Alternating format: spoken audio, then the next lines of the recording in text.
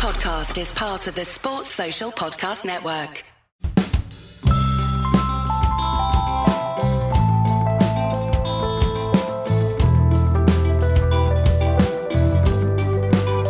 This week on Red Inker, we are talking about Michael Clarke. Well, I am. So again, I got the king to come back and question me on my many Clarke pieces. I am Subhash Jayaraman, the returning king of podcasts. Clarke has always been so fascinating to me. He was the first cricketer I ever wrote a proper feature on. And so here we talk about Australia and class and chasing legendary status, LeBron and KD, Quentin Tarantino, Rick McCosker, just the normal things and pretty much everything else when it comes to Michael Clarke.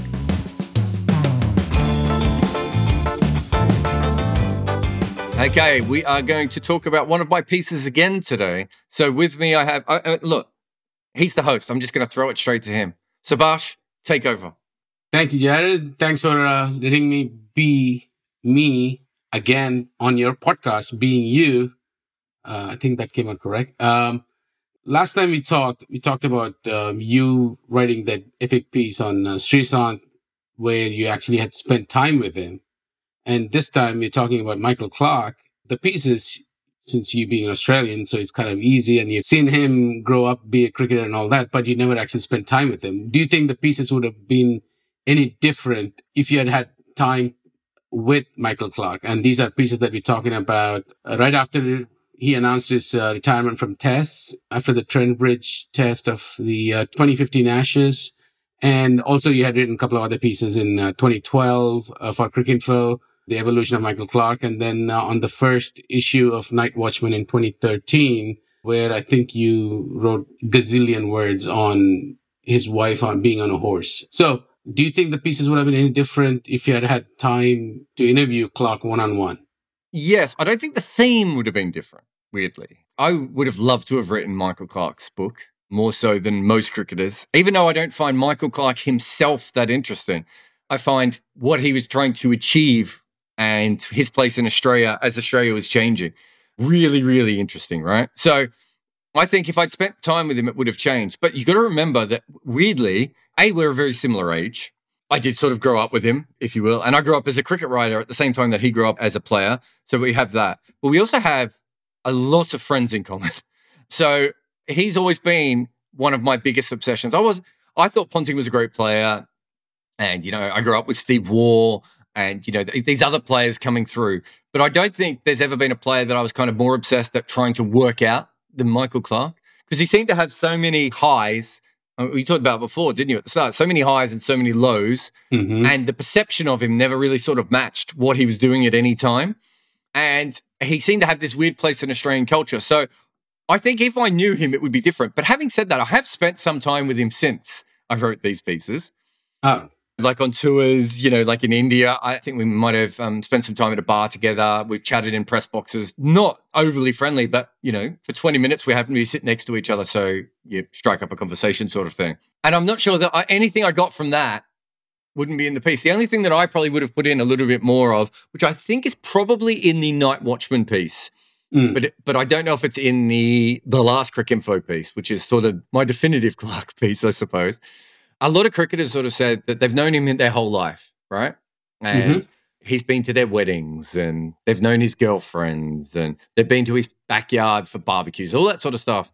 And when you ask them what he stands for and what inspires him and all that sort of stuff, they're just like, he doesn't stand for anything. He's like one of those people that always wanted to be in politics but doesn't actually have any key political beliefs. Mm-hmm. I think that having spent time with him, maybe I've spent 45 minutes talking to him now in my life, which is still not a lot. I kind of get that a bit more. And I didn't want to go into it massively because that's a completely third-hand thing. Do you know what I mean? When someone tells you that, you don't know if maybe you've got 4 people who are really close to him and they're all dicks and they don't like him because he got more girlfriends than them or whatever it is. But now having spent time with him, you really do sort of see that coming off. There's that great interview with Tom Cruise, right? Where Tom Cruise is asked a question about Scientology by the interviewer. And he doesn't know how to answer it because in his brain, he's going through all the best responses. I felt Michael Clarke is very much like that. And it's why, go to his Twitter feed. When he's commentating from a ground, right, something will happen at a ground. And 20 minutes after that, he puts up a tweet about it.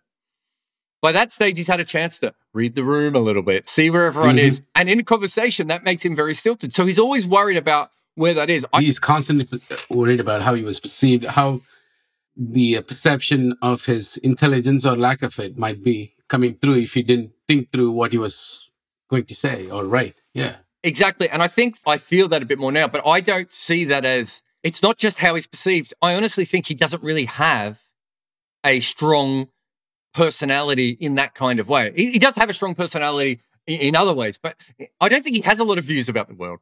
Mm-hmm. Do you know what I mean? I don't think he has those sorts of things. So I think having spent a little bit of time with him, perhaps that would have come in more. I always thought that him and Ponting would be really interesting books because they sort of came through a period of time where Australia went from being very working class and certainly thinking of itself as being very working class to being incredibly middle class, right? And they both lived that, and they were completely two different people in that Ponting tried to maintain the blokey image. Part of it was just accidental. He likes greyhounds, yeah? If you like greyhounds, it's hard to be a posh bloke as a general rule, right? Whereas Clarke went the other way. And I always thought they would be very interesting, but whether they noticed that their Australia was changing would be interesting. So I think if I'd spent more time with Clarke, that's where I would have gone a little bit more. But I'm not sure he would have been able to give me what I wanted. In some ways, not knowing him probably helped because I could detach myself completely from Clarke and look at him as a figure of cricket culture. And I wouldn't have been able to do that if I went with him. Having said that, I think he's read the piece, although I've never got that, completely sure. But I think he's read the piece. I would love to actually, now he's read the piece, talk to him about it and write a piece about everything I've written, but with his insights. I'm just not sure it would be as interesting as the actual original piece, just because he's not as interesting in that way. Sure. I mean, he reminds me a lot, especially after listening to your descriptions and reading your writings on Clarke. It reminds me a lot of Tendulkar, really. Very guarded, very conscious of how he's going to be perceived, whether he's going to be seen as controversial, because that could hurt the brand, So, and it was a thing. It's only now that a lot more of the athletes and stuff take actual stands on things. But there was a time, Michael Jordan, I think he said, Republicans buy sneakers too, So very much about, we got to stay on topic, stay on brand, cannot do anything that hurts sales of sneakers in Jordan's case, or bats in case of Clarke or Tendulkar or whatever, Pepsi, Visa, whatever. So he reminds me a lot. Clarke on his good days could rival anybody in the history of cricket in terms of attractiveness of his batsmanship.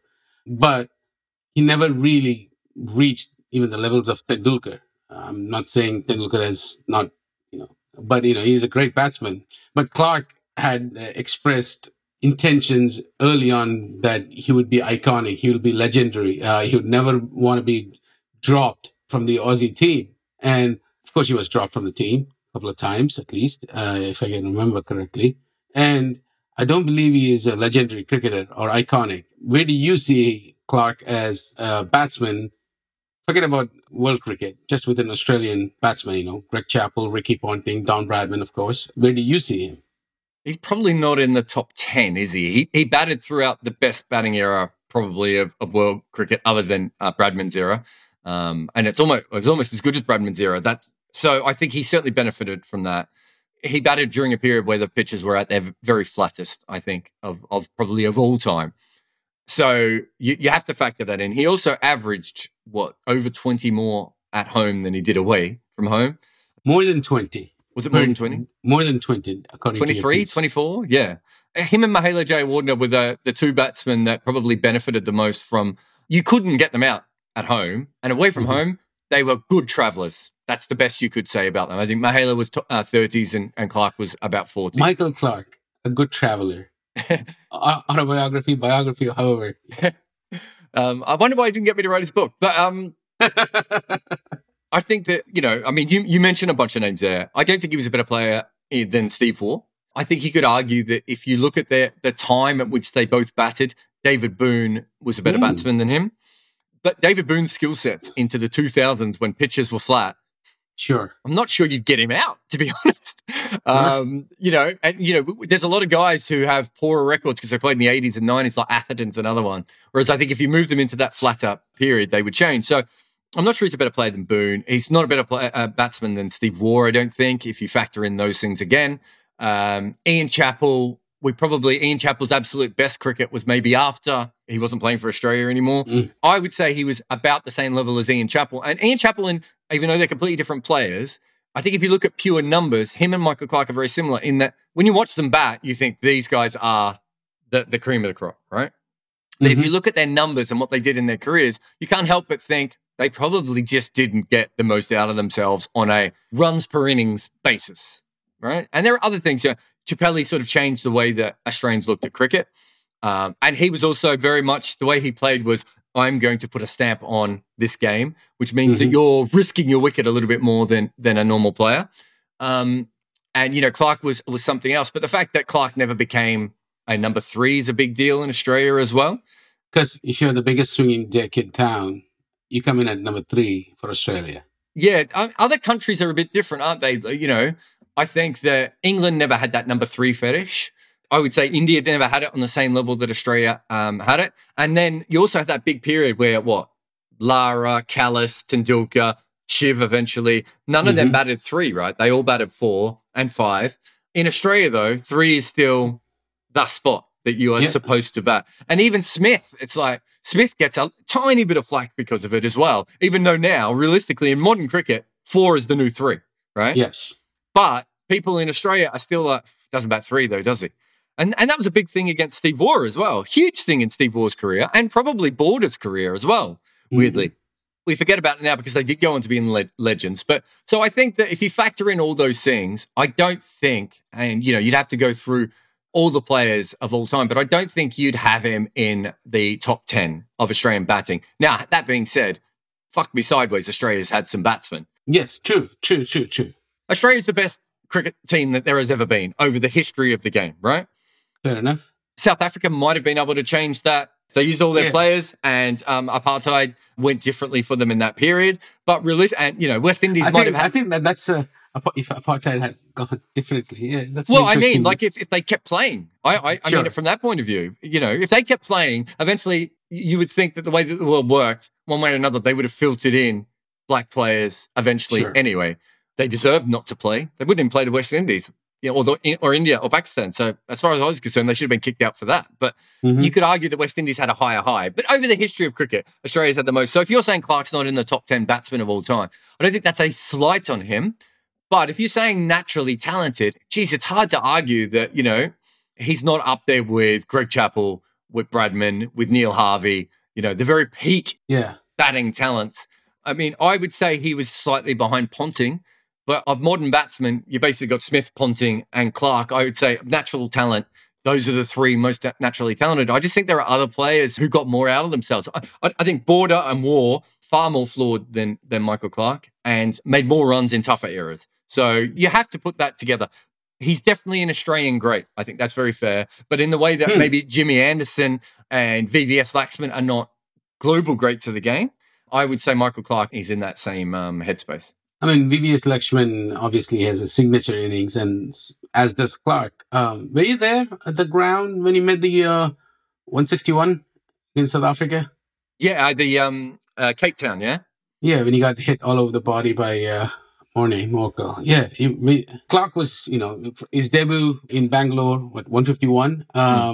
So he's always made very pretty runs. So even though he didn't make a shit ton of runs in first class, you knew he was good for very pretty runs. And he had made some really good runs, and then loss of form and all that. And then, when he makes it, when you're watching that innings, what about Clarke did you learn that day? Yeah, it's quite an interesting one because of the whole pretty boy image. And I mean, on and off the field, really.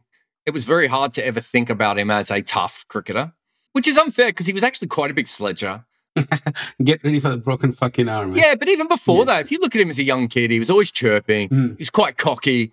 To think that he wasn't tough is a weird thing, but because of the frosted tips in his hair and the way he played, I mean, he had a very pretty way of playing. I think in the piece, I might say that, there was sort of like a combination of Mark Waugh and Michael Slater. And, he's a very New South Wales pretty batsman, comes from that long line of Neil Harvey and all those sorts of guys. So I think that because of all that, you focus on that. And that era where he starts to get hit on the body a lot is because his back was gone, right? And we never talk about this in cricket, and it'd be great to interview him, Athers, and there's a few other guys out there. Once your back goes, you can't get away from the short ball, right? It is a completely different game of cricket. Look at, someone like Marnus Labuschagne, the way he can contort his body to move away from the short ball. Once you can't do that, you're fucking a target. And if you're like Athers or Clark, who are incredibly gifted young players, no one's been able to lay a glove on you. So there's a Muhammad Ali thing, isn't there, of going from no one can lay a punch on you to suddenly rope-a-dope, and you just have to take them. The psychological thing of that is, and I think that's what I noticed really, is before then, you would hear about the back. That was the first time I saw the back, really, and I got it. And I was like, you have to be in a different headspace as a cricketer. And you see this all the time. You see, Jimmy's lost, 7 miles an hour probably on his pace. He was probably low 90s at times when he was younger. And you become that different player. Peter Siddle was an out-and-out fast bowler. So you see it with fast bowlers. You see it with spinners. You see it Warne went from putting all those revs on the ball to not putting that many revs on the ball because he had to change. Yeah. The difference here is that you've gone from someone who doesn't have to worry about the short ball really that much in their life to someone whose whole life is facing short balls. And I think what Morne did really in that spell was just sort of put a spotlight on it. And then you realize that he is a different kind of person than perhaps his image comes across as. But for all the slurs that you could say at Michael Clarke, there are a lot of guys who probably have that back injury who probably retire at 32 because they just this is not worth it. It's not. I can barely get out of bed in the morning. Was it the Australia-India series when he was basically stretching his back constantly just to stand in the field? Was it the 14, 15? Yeah, it must have been 14, 15. And I've had bad back problems most of my life. I'm aware of what that's like. So if you're having those issues, I think that's a different kind of toughness. But it's not as sexy as, Rick McCosker's broken jaw or Elise Perry's broken leg or Ryan Harris having no knee cartilage in either knee. It's just not as sexy as those things, is it? Right? Because you can't see a back injury in the same way. And I think that Morne probably helped people understand that there was something more to Michael Clarke at that point. Now, there's a whole flip side to this, right? Where you suddenly go, wait a minute, though. How much is Michael Clarke just doing that? Because Michael Clarke has followed all of these things.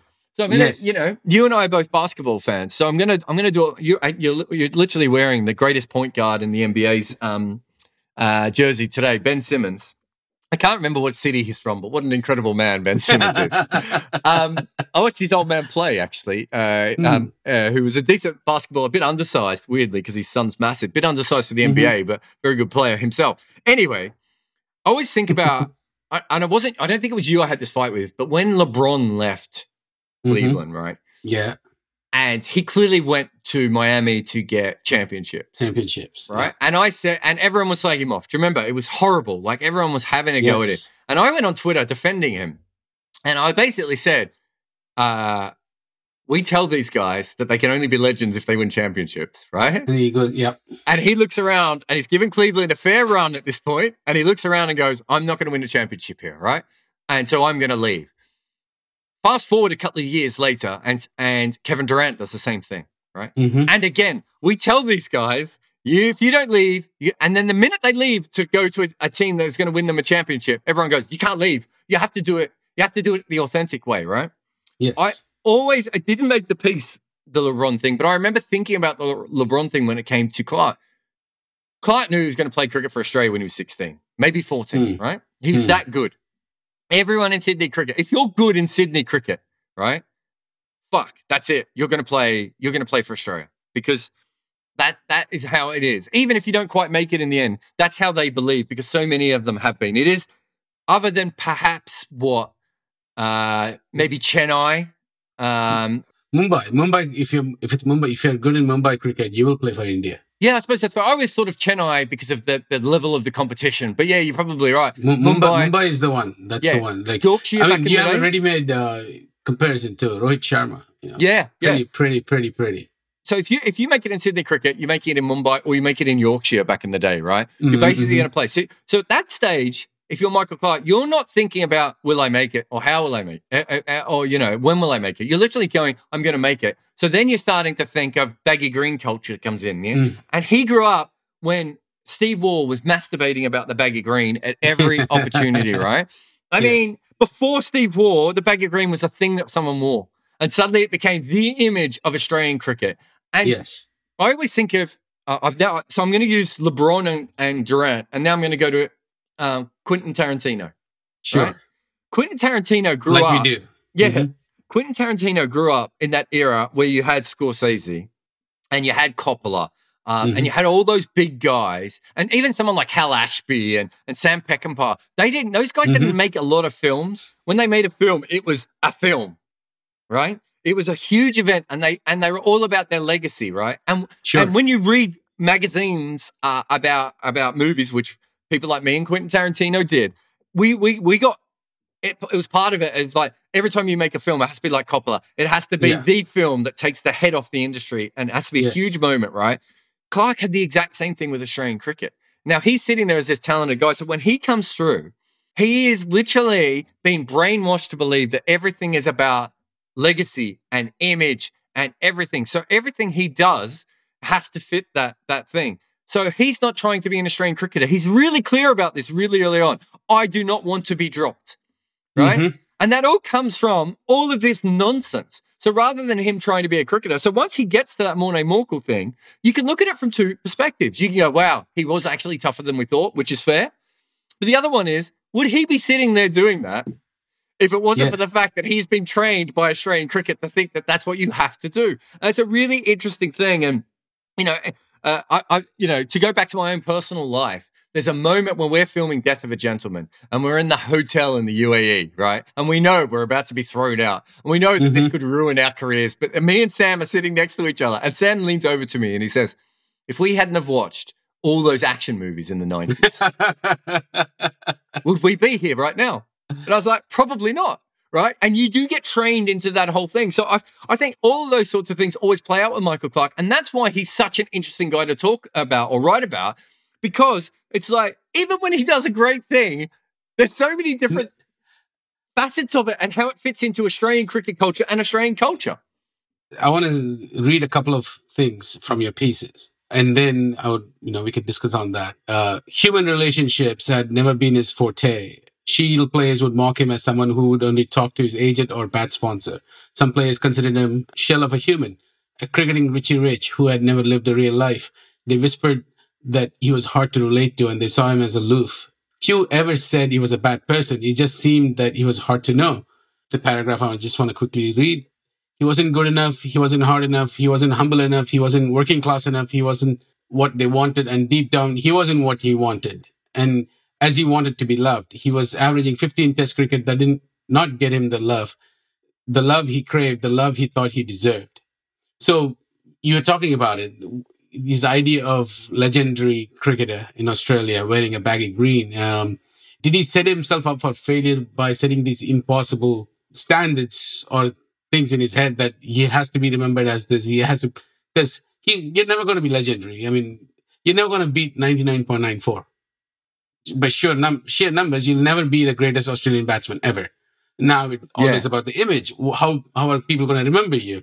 If people are going to ignore the numbers and then remember you for your achievements on the field of, you need to be able to generate warm and cuddly feelings in your loins when you think about these players. I just made it very sexy. But he never engendered that kind of feelings across the spectrum. Forget about middle class and working class Aussies. It's just around the world. He rubbed people the wrong way. I mean, think about this, right? 2015 World Cup, New Zealand were the darlings of the tournament and they're going to play at MCG, the final. Clarke, there is buzz going around saying that Clarke might be announcing his retirement from ODIs.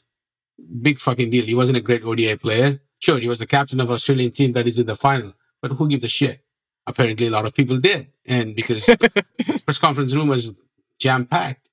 Sure, it was the World Cup final, but Clarke could turn it to make it look like it was because Clarke was going to announce the retirement. It was full. You can't tell what's real, what's not, what's staged, the Michael Clarke's life. Similarly, 2015 Ashes, the piece that you wrote right after Trent Bridge test, you can tell us about how remarkably coincident that he announces his retirement and then you have this 10,000 word piece on Michael Clark ready. Once again, England regained the Ashes. The talk is all about Michael Clark. Even Michael Atherton in the post-match presentation is asking Alistair Cook about Michael Clark's retirement decision. So Michael Clark had a way of turning everything about himself, which I'm sure rubbed a lot of people the wrong way. So he will never be, in my books anyway, considered as a great batsman. Sure, he had his moments, but I would never consider him a great batsman because, number one, the numbers don't back it up. Number two, he was a dick. The dick rule. By that, Wally Hammond and Bradman, or Grace, I think they are all dicks. So it's good that none of those are great batsmen. Bradman had the numbers to back him up, Bradman had the numbers. I think he was always trying to manufacture everything. Go back to sort of the stuff that you read out sort of at the start, essentially. He's always trying to manufacture everything. Maybe it's because he doesn't have a strong human personality, right? But you can't really manufacture being a legend or being a great. Like, it's a really weird thing to like, you can think about someone like Ivan Lendl, right? Ivan Lendl was like, there's no doubt in my mind that Ivan Lendl was like, by the end of my career, I want to be one of the greatest tennis players of all time. But Ivan Lendl went about that in this sort of robotic sort of mindset of every single thing I do with my body, with my mind, with my time is going to be towards this sort of thing. People sort of respect that. Richard Hadley is another one, right? People sort of respect that. Even if they go, bit of a dick, Ivan Lendl, bit of a dick, Richard Hadley. They respect that. If you are seen to be then trying to manipulate your image, straight away, it's like that's a big problem in Australian society anyway. It's completely, I mean, so much of this with Michael Clark is that he held a mirror up to Australian society. One of my favorite things with Australian society is like we pretend we're, we're salt of the earth people. Here's me with my ute. Mate, it's a car. Right? I don't say, here's me with my hatchback. I don't say, here's me with my station wagon. The only car that anyone ever says, makes a specific mention of in Australia is ute, because ute, that's what the working man drives. I'm a working man, I've got a ute. Half the blokes I knew who had utes worked in offices. Like, it's complete nonsense, right? And I think that the problem with Clark was he couldn't even hide that side of him. It was right there. I want to be a legend, and this is what I'm going to do. And I think that is a huge problem. And as you said, that goes well beyond Australian stuff as well. Like, I think that you and I both know that Kumar Sangakkara is a very calculated human being. Of course. He was trained to be a lawyer. So what do you expect? Yeah. But you don't see the seams. Does that make sense? You don't see that side of things. Now, other than Kumar changing his accent when he talks to Western people than Asian people, which may not even be his fault, to be fair, because sometimes that's just an authentic accent thing. But other than that, there's no real seams with Kumar. But you and I both know that Kumar is not the completely the godlike figure that a lot of people see him as. But he has done everything he can in his power to do that. But he hasn't done it in a way that Clark did it.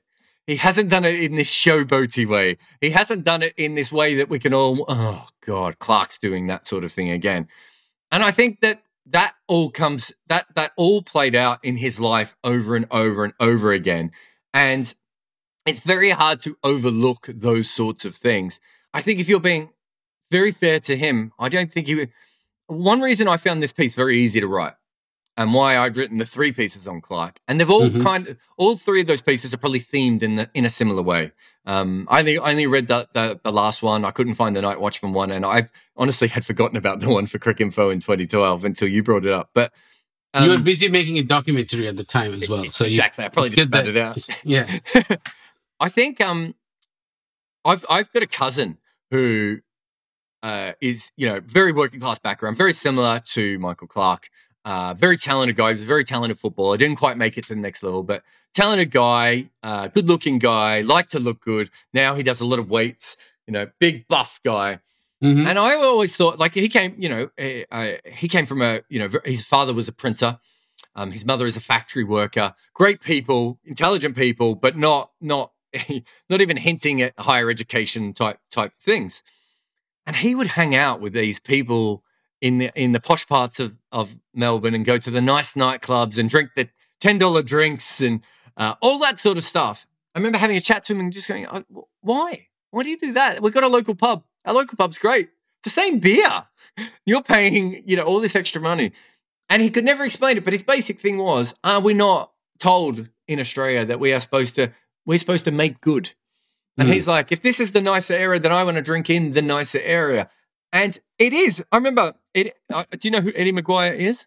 Yes, of course. So Eddie Maguire, for those who don't know, is he was a journalist in Aussie Rules football. He grew up around the corner from my dad. So northern suburbs boy, or northwestern suburbs in Broady. Made good as a journalist. Then he became a TV presenter, a filmmaker, and then went on to run Collingwood Football Club. He then went on to run the Melbourne Stars. He's almost like the unofficial president of Melbourne, right? And he's a bit of a dick, and there's lots of problems with him. Google Adam Goodes and Eddie Maguire. There's problems with him. Eddie Maguire came to the local northern suburb schools to come and give speeches about how I made it and you guys can all make it. All right. And it was very much he moved from Broadmeadows, the part of Melbourne that people take the most piss out of. And, I'm sort of a de facto Broady boy because my dad grew up there and I played my cricket there. And then he moved to Toorak, which is where the rich people live in Melbourne, right? Yeah. And there was always that thing of him always going on and on about being a Broady boy, but moving to Toorak. He came and did this speech, and it wasn't at my school, but it was at the school next door, and all the troubled kids. So it was one whole school was there, and then all the troubled kids from all the other schools were brought in. And I was sadly one of the troubled kids, so I was brought in. And I remember so clearly him being like, work hard, be smart, move your way up, because otherwise you'll be stuck here forever. Mm-hmm. And the whole thing was, like, that's what you're supposed to do as a working class kid. You are supposed to move out of these suburbs. But the minute you move out of these suburbs, and it happened to Eddie Maguire, Warren went through this a little bit as well, although we forgave Warren because he was so ridiculous at it. But the minute you move out of those suburbs and you buy the nice car and you went on, then you're like a class traitor, right? And so Clark had to handle all of that sort of stuff. And I was like, wait a minute, we were trained to think that we were... Well, I had a mate who I remember him getting up so clearly in class and being like, what do you want to do with your career? And this kid was such a talented athlete, such a talented student, just a smart, lovely guy. And I thought this guy could, work in politics, or he could run his own company. He could do anything, travel the world. And he's like, I'm going to become an accountant. And I was like, you're going to be what now? Because, my father was a bricklayer. So I want to become an accountant because that means I won't have to lay bricks. And I was like, you could be anything, mate. And there was that whole thing of he wanted to be just that next level up so that no one would take the piss out of it. It was such an interesting thing of the way that people looked at. Clark grew up in all of that, right? Mm-hmm. He grew up in all of that. And you still, listen now, people in Australia still think it's a working class country. It must be close to one of the richest, most prosperous, easiest to live in countries on earth. And you go back and you listen to especially if you're white, outside the indigenous population and maybe new refugees. It is such a great place to live where, in so many different ways, the hourly rate of a human being, the minimum hourly rate in Australia is obscene compared to the rest of the world. It's a completely different world from everyone else. And we don't see ourselves as that. And I think Clark was kind of, he held that mirror up. And I think if you look at a wider cricket point, it was the same thing. You can't tell me that Ricky Ponting didn't want to be a legend, right? You can't tell me that Sachin didn't want to be a god. You can't tell me that what's his name? That Joe Root, Ian Bell. Ian Bell, sure. But a lot of them think that way, right? Kevin Peterson, right? Yeah, the difference is that Clark just put it so much out there that you couldn't ignore it, that it becomes part of his narrative. And I don't think he meant to do it. His timing, he had the best timing when it comes to cover drives that you'll ever see. And he had the worst timing when it comes to making himself look like a dick, right? So let's look at a bunch of those things that you've mentioned. Sure. He retires on the eve of the World Cup, which is, well, look at me, everyone. As you said, he's not a great one-day player. If he retired at the end of the World Cup, it would have been completely fine. If he retired a week after Australia had won, it would have been perfect. I mean, Australia didn't even need him, right? Because in the early part of the tournament, he wasn't even playing, and Australia was just rolling along just fine with George Bailey as the captain. Yeah. So I love George. I should get him on this podcast. You've got that. Then you've got as you said, again, retiring in the middle of the test. I wonder how much of that was going to break and he came out. But again, he changes the narrative on himself. You only have to look at the amount of times in his life that he went out close to a break as well. Like he had this incredible timing where, like, it's funny. So the entire Australian team would collapse, right? But he would collapse just before tea. Or he would go out, the Adelaide Test in 10-11 when he went out, just before Kevin Peterson. Yeah, and he made himself a bit of a dick for many different reasons. But if you just look at the timing of that, Australia was already ballsing that test up. And Clark makes the whole ballsing thing about him. Like his ability to do that is so kind of comical that he's always been able to do that. But yeah, so that sort of timing thing is quite interesting. But yeah, that 2015 thing and the way that piece came about is I had written the piece in 2012, which was a good. I have no idea if it was a good piece. Actually, it might be shit. I haven't read it. I don't remember writing it, so I can't say it was a good piece. But it was a good attempt at whatever I was trying to do. I'd certainly written a big piece about a couple of big pieces about it. Yeah, you can't see, but Sebastian's saying it was okay. He's shaking his hand in the middle. I've certainly written some big pieces on him in Cricket with Balls, and he became quite a regular feature of Cricket with Balls as well. Because Cricket with Balls, as much anything, was a comedy thing, wasn't it? And he's a funny guy to write about, so you're going to take the piss out of him. I mean, before, it's not going to be included in this podcast, but before we did this podcast, your first thing was, are we just going to take the piss out of Michael Clarke the whole time? So I get that. So there's a Wright Thompson angle to all this as well. So I wrote that piece in 2012, and thinking back on it, I probably wasn't happy with it because if I wrote another piece a year later, I was probably trying to get it right. But I remember having a big chat with Wright Thompson where he was just like, look, you're basically cornering the market on being the Bill Simmons of cricket. He said, but have you noticed that no one's writing the definitive pieces on any of these people? And he was right. I think Rahul Bhattacharya might have written the Shiv piece around that time. Mm-hmm. Christian Ryan had popped in with a couple of pieces, but neither of those guys were workaday cricket writers either. They would pop in with one incredible piece and then sort of disappear again. I know Rahul had been, but even when he was a workaday cricket writer, he probably didn't do that as much. And Wright had a very good point. Like in the T20 World Cup, he did what? Chris Gale, he did a decent piece on him. He did an incredible piece on Mahela and Kumar. He'd done the Sachin piece before that. There's another one I think that he did as well. And he was like nailing it. And he's just like, these are, and I was like, okay, if I'm going to write a definitive piece, what's it going to be? And I went straight to Michael Clarke. So a lot of people now think of me as this long form feature writer. It all started with that conversation with Wright and Michael Clarke because those two things match together. So then I write the big piece in 2013. And at that stage, it was my first big feature on cricket. And I did not understand feature writing at all. I understood Michael Clarke and I understood cricket writing, but I didn't understand feature writing. And then 2015 comes along, and I think, it was Nottingham, wasn't it? You said? Yeah. Yeah. So Nottingham is one of those places where if you are working in cricket, like you can be walking around town and during a test and MS Dhoni walks past you. Mm-hmm. It's not that big a place. Of course. There aren't that many hotels. There aren't that many bars. There aren't that many restaurants.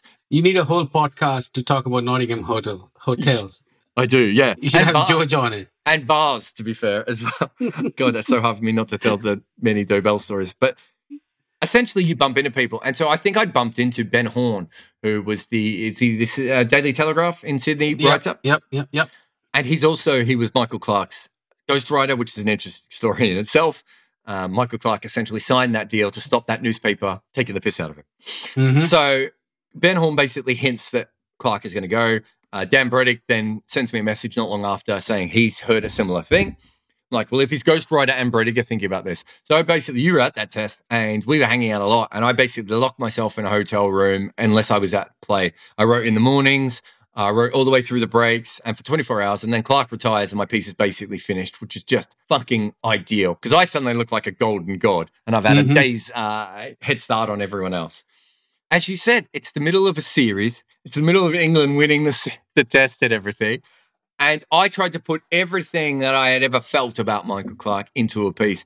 It's probably reading it back today. I wished I'd had an extra 12 hours just so I could have pared it back a little bit. But considering it was written in 24 hours, I don't think any other human being on the planet could have. I mean, I don't know how many words it is. It must be 7,000, 8,000 words. A lot. Yeah. I didn't count. Gideon wrote the On Warne book. Mm-hmm. It would only take me 2 weeks to write the On Clarke book. And I did actually think about it. I just didn't think anyone would buy it or want to publish it, to be honest. I just don't think he was of that level god or legend that people would have bought it. So I didn't do it. But essentially, I felt like I lived with him so long at that point that it just all sort of came out of me. So it's quite interesting, the development of those sort of three pieces and how they end up as that one piece. And it all comes down to Michael Clarke's shitty timing. Let's wrap this up. I got something on my desktop you can't see, which is that picture, the wedding picture that he tweeted out, where former Mrs. Clarke, Kylie, she's riding a horse in a very elaborate wedding gown, and and he's wearing a black suit with silk tie, and he's carrying her heels. The horse is speckled, and there's a mountain in the background. Some farm, I guess, outside Sydney somewhere. It's probably Alan Jones, the Shock Jocks farm. I don't know. I'm just guessing, but yeah. And I have these words from your piece. No matter how hard he tried, how perfect he thought he was, how much control he had, he was never in control of his image. There will be those who call him a great. There will be whispers. There will always be whispers. That's me adding the last part. So let's try to wrap this Michael Clarke Twinkie with this image from his wedding and your words. So, I was a wedding photographer. Oh, I know you did something for the Pope, but I didn't know about wedding photographer. But yeah, so when I had my own film production company, one thing that we would do on weekends when we weren't doing film stuff is we would film weddings. And so videographer, probably more than a photographer. Generally, we got someone else in or a wedding photographer would bring us in to do that. So I must have filmed 6-7 weddings, right? Sure. Not to mention many other things. The thing about the wedding is, like, I kind of know what was going on. The level of detail to get that right usually comes from the bride, right? Mm-hmm. More often than not, the groom doesn't really care that much. Wasn't pissed. Yeah, or wants to get pissed. Australian weddings, I don't know if you've ever been to a wedding in Australia, but they're really weird. No, never. So you usually have and I don't know if this is just a Melbourne thing, but I think it's Australian-wide. It's a Victorian thing. You quite often have the wedding at 10 a.m., 11 a.m., 12, 1, 2 o'clock. Then you don't have the reception doesn't start till 5 or 6 o'clock. And you have these big sort of periods in the middle where you have to go to the pub on your own, or some people go home. And it's this weird sort of in-between time. And I've been to heaps of weddings like this in my life. In Australia, and I now have been to weddings in the UK. They don't seem to have it, so I think it's an Australian thing. I don't know if it works in other cultures, but the Sri Lankan weddings I went to in Australia, generally it was all in one thing. But the Western weddings were a bit different. So how far did they go from where they were getting married? How much time was spent? There looks like there's a makeup artist. They had a horse. They could ride the horse to wherever they wanted to go. My guess is there's a lighting person there from how perfect that image is. It just sort of wraps Michael Clarke up perfectly, not because he got a good wedding photo, because lots of people do that. And he's not the only athlete to put out the perfect wedding photo or how many athletes put out that perfect photo? Is he barefoot? No, he's still wearing his shoes, but he's carrying her heels. Carrying her heels.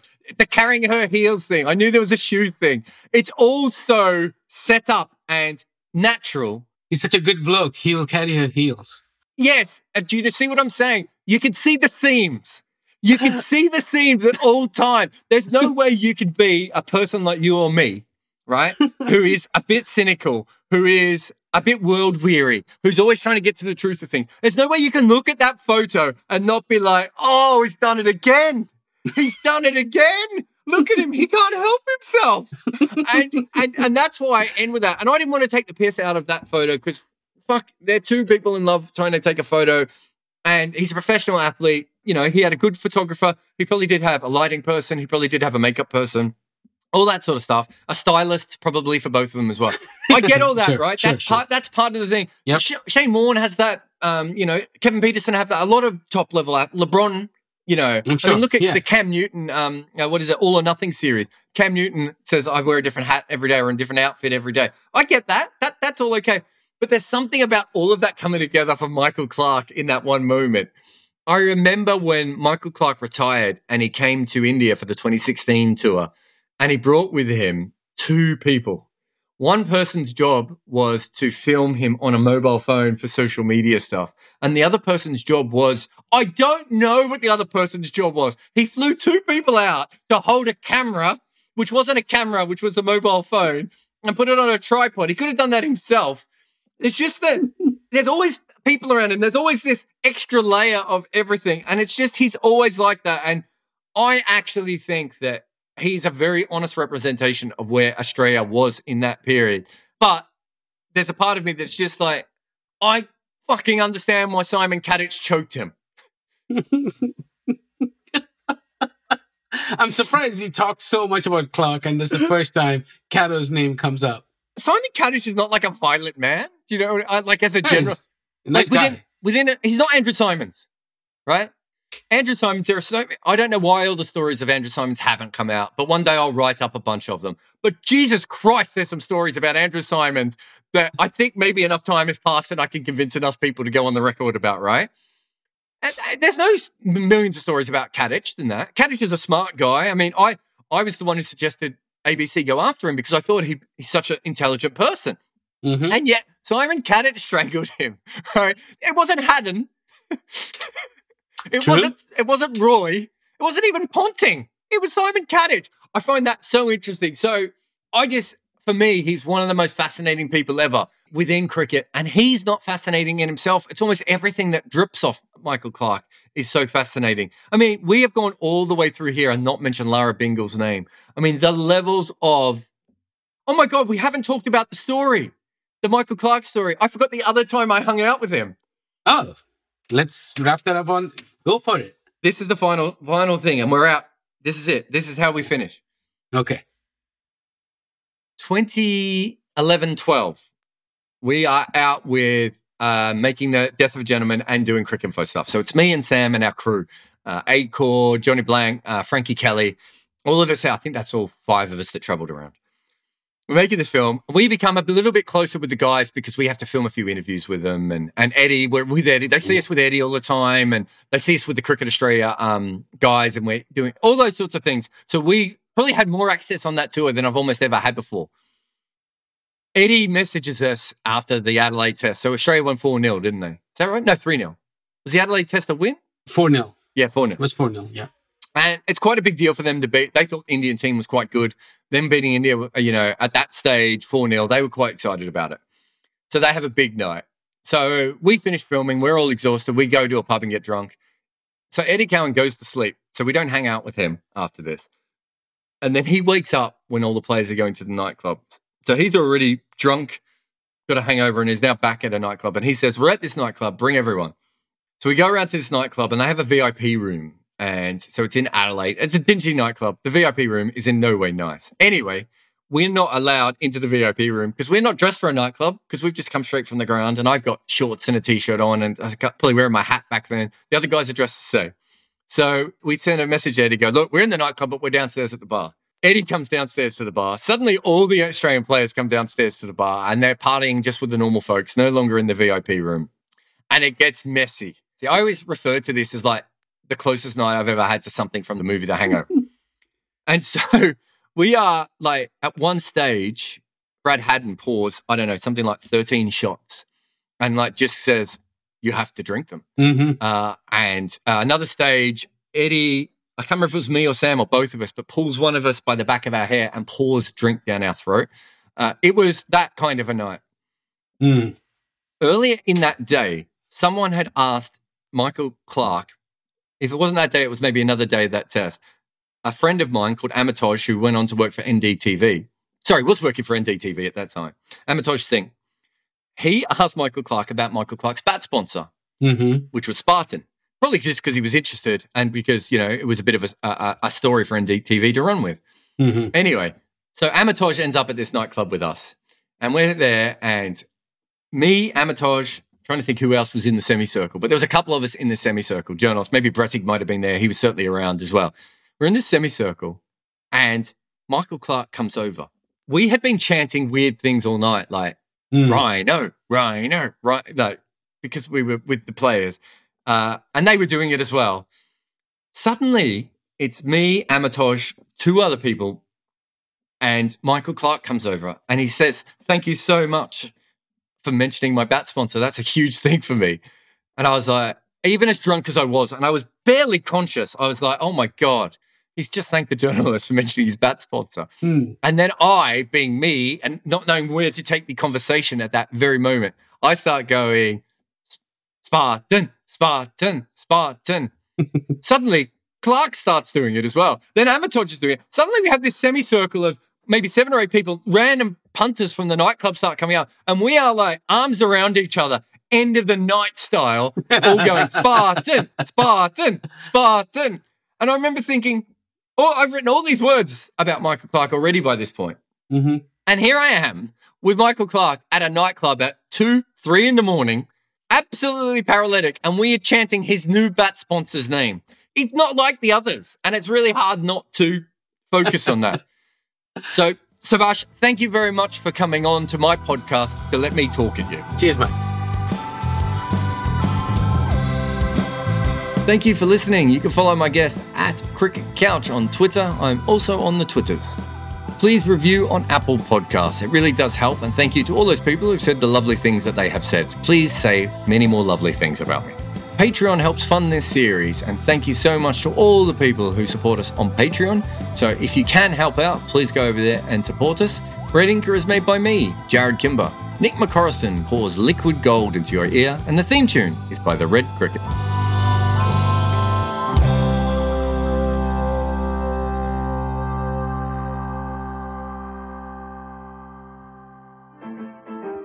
Red Inker listener, don't forget to also subscribe and listen to Double Century, a podcast where I trawl through old newspaper reports and bitter books from former players to tell the story of our great game.